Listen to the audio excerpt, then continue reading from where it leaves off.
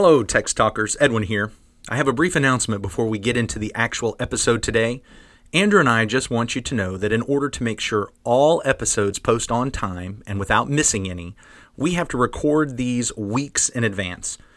That's why we don't talk about any current events, including the COVID-19 pandemic.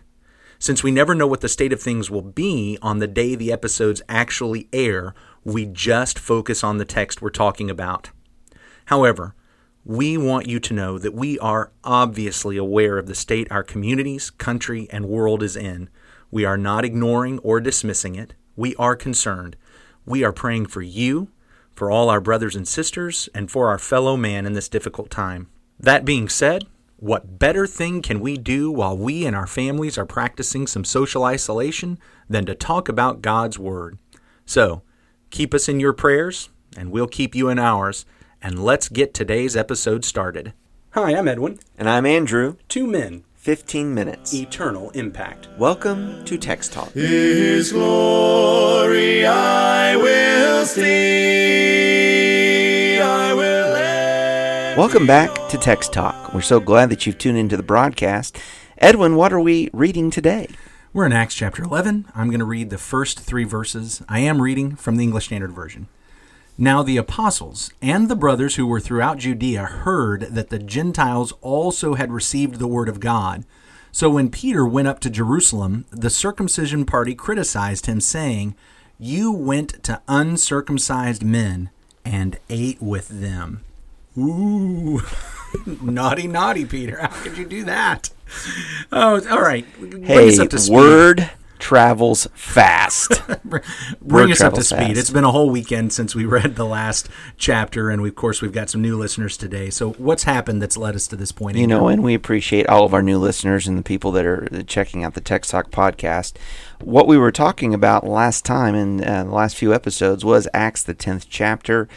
Really a major significant movement of God recorded here, and that is that the Gentiles have been invited in to participate in the promise of the Savior and the gospel of Jesus Christ.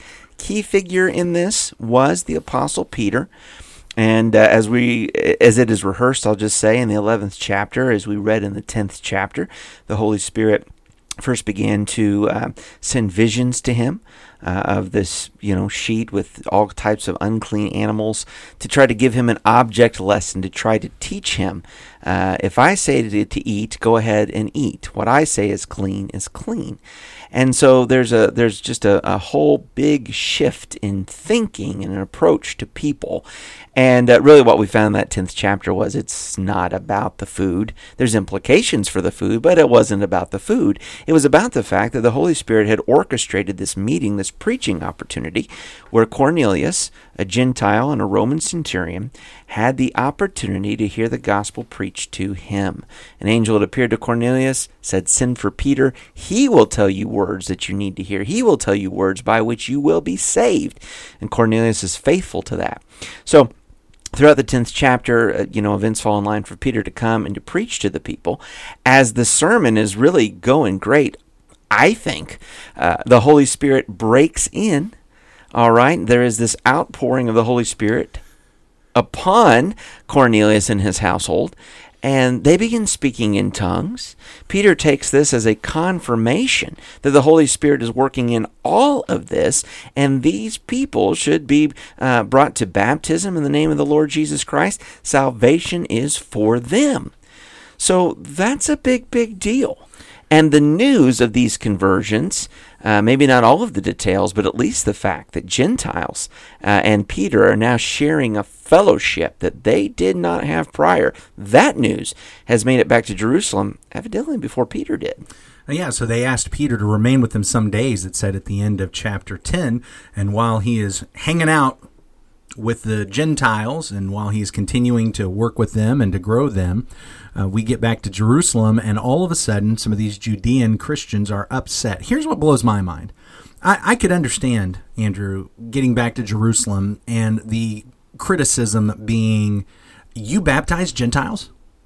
I could understand the criticism being, you took the Messiah to Gentiles? I could understand that. But no, the criticism is, You ate with the uncircumcised?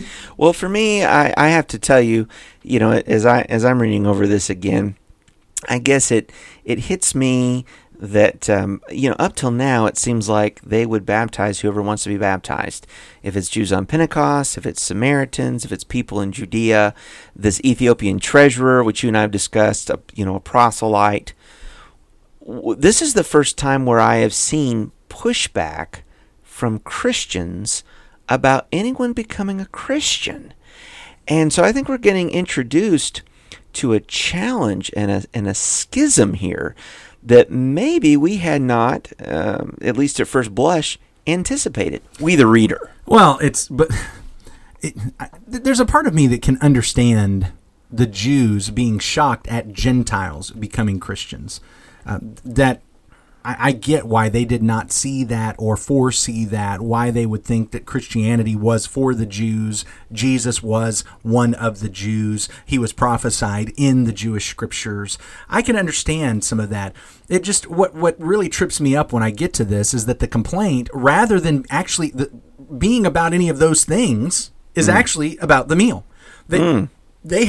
They have expanded this idea of Jewish separation from all the Gentiles to such a degree that and by they, you're talking about the Jews. First century Judaism. Yeah, it was not. There's not a place in the law that says Jews are not allowed to ever eat with Gentiles or ever visit Gentiles. But Peter himself in chapter 10 said, "Now you guys know that's not allowed."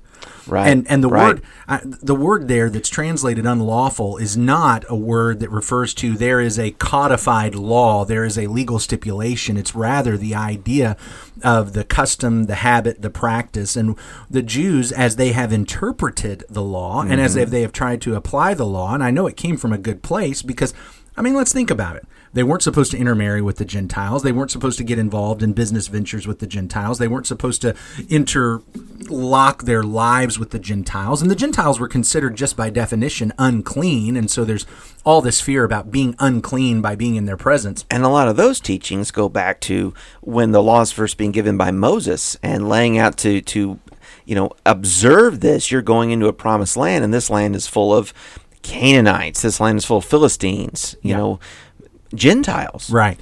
So I understand how they got there, but the law never actually says that. This was something that as they tried to apply the law, as they tried to interpret the law, that seemed to them to be the logical conclusion of the law. And now they have blown this, what they view as a logical conclusion of the law, up to this standard of law. And now not only is it the standard of the law, but it's become it's so huge of a thing. It's like the litmus test. I know, Peter, that what you did was wrong. I don't know about anything else, but I know that it's wrong because in order to do it, you had to eat with a Gentile. And we know that's wrong.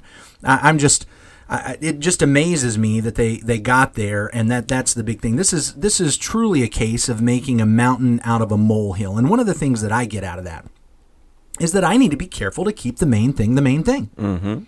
I need to be careful to make sure that I am focused on God's Word. And I need to understand the difference between what God has said and maybe my personal applications of what God has said in my own life. I need to be careful of knowing the difference between what God has said and just the way I've always done things to be in keeping with what God has said. And I've got to make sure that I keep the main thing the main thing. So what you see here is that there are some extra hedges had been built up by the Jews or by Judaism to where, yes, it would be sinful to violate this Old Testament teaching about, say, clean and unclean food. That's what Peter's getting at in the vision. He would not eat those things. That would be wrong. Yes. But by extension, they wouldn't even go sit at the same table with somebody. We're not even talking about necessarily the food on the table. We're talking about, hey, you're not Jewish, so I'm not going to eat with you in any way. Yeah, in fact, Peter said that in chapter 10. You guys know how unlawful, the ESV uses the word unlawful, but as I pointed out, the word translated there it's not the word that means here's the legal stipulation. It is that more, it's uncustomary. But we need to understand, as the Jews viewed it, they weren't just saying, oh, this is our tradition. And in their minds, it had gotten to that. It was absolutely taboo and for them. However, again, my point is what had happened is they had built this hedge, and their hedge had become so customary to them, so taboo to them, that they had brought it up to the level of law, and now they've made it the litmus test, and they're about to miss the working of God because of that. So what's interesting to me about that, as you bring it up, is that was something that particularly the religious sect of the Pharisees, the Lord calls out for this error in the Gospel of Matthew particularly, although it's also recorded in Mark and some other places. But that type of thinking we see is still working in new Christians, perhaps even Pharisees who had become Christians. And so, I guess one of the things we're seeing is that they too are learning about the significance and the scope of this gospel message and how it's changing everything that they had known. I'm glad you went in that direction, because that's the other thing that I see here, is that they had this initial knee-jerk reaction, but what happens throughout the rest of the chapter is they listen to Peter's defense. And by the time it's done, Peter gives his defense, and in verse 18, when they heard these things, they fell silent, and they glorified God, saying, "Then to the Gentiles also God has granted repentance that leads to life." I understand that even from this point on, we're going to get to Acts 15 when they have the council there, right, and the meeting about Gentiles and circumcision. So I know this is not like the end of the matter ever. But they've got this immediate knee-jerk reaction to Peter going and eating with these Gentiles. But by the time they're done, they did listen. Yeah. And they were swayed, at least for the time being. They were swayed. They were getting the picture. They were growing. And I think that's another really good point, because, I want to, having noticed that first thing, say, I must never have knee-jerk reactions, and I must never make mountains out of molehills, and I must never have customs, but the reality is I have all those things, and probably they're all things I have no idea where they are until the matter comes up. Right. And that's when it rears its ugly head. Yeah. And so probably the lesson is not, don't ever have any traditions that you keep, don't ever have any knee-jerk reactions. The issue is make sure when those things come up that I can at least be honest enough to listen. By the time we're done, I may say, you know what, you've stated your case, I've studied the scripture, and I still think you're wrong. That may be where we end up. That's not where they were here. But I need to allow for that as well. But in either case, you convince me that I'm wrong, or I'm convinced, no, this really is what the scripture says. Having taken the time to listen, to be patient, not just act based off my first initial reaction and hang on to that and just become so defensive that I can't listen to anything. So you're basically saying, judge with a righteous judgment. Well, if you want to just get biblical about it, yes, that's what I'm saying. If you just want to toss a Bible verse out at me, thanks. So, yeah, it's the idea of listen, learn, be patient, and assess honestly, and sometimes realize I'm wrong. I have to repent. I have to change, because that does appear to be what these guys did. I know I want to jump on them for their initial knee-jerk reaction, but I do see that they listened and they learned. And that's a wonderful thing, and a wonderful example for us all. In fact, we'd be interested to know what you, our listeners, are learning as you're reading along in the book of Acts, or perhaps your other Bible study. Send us an email, texttalk@christiansmeethere.org, texttalk@christiansmeethere.org. We look forward to reviewing those things, reading those things, and discussing them on future podcasts. For right now, though, we got to have a word of prayer together. Why don't we bow? Our great God and Father, thank you, Lord, for the day that you've given us. Thank you for the time that we can open up your word and study, Father, about the Apostle Peter, who we would think would have a wonderful, wonderful reception as we hear about the expanse of the kingdom of the gospel into a new field. Instead, he is startled by the knee-jerk reaction from his brethren. And Father, what a lesson there is for each of us to search our own hearts and find out what is truly rooted in your word, and perhaps what are some other hedges that we've built around it ourselves, to be reasonable, to listen, and above all, to be true to you and to your revelation. God, you're so patient with us. You're so good to us. We thank you so much. We want to live for your glory today. In Jesus' name, amen. Amen. Thanks for talking about the text with us today. I'm Edwin Crozier, and I'd like to invite you to join the Christians who meet on Livingston Avenue this Sunday for our Bible classes and worship. You can find out more at christiansmeethere.org. Check out our daily written devotional that goes along with today's episode. You can find a link for it in our show notes. Michael Eldridge wrote and sang all 4 parts of our theme song. You can get more from him at acapeldridge.com. Remember to subscribe, rate, and review our podcast so others can learn about it more easily. Have a great day. When I go,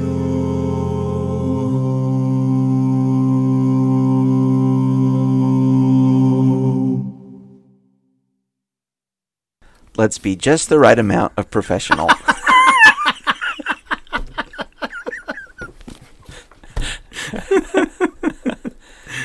All right. All right. 3, 2,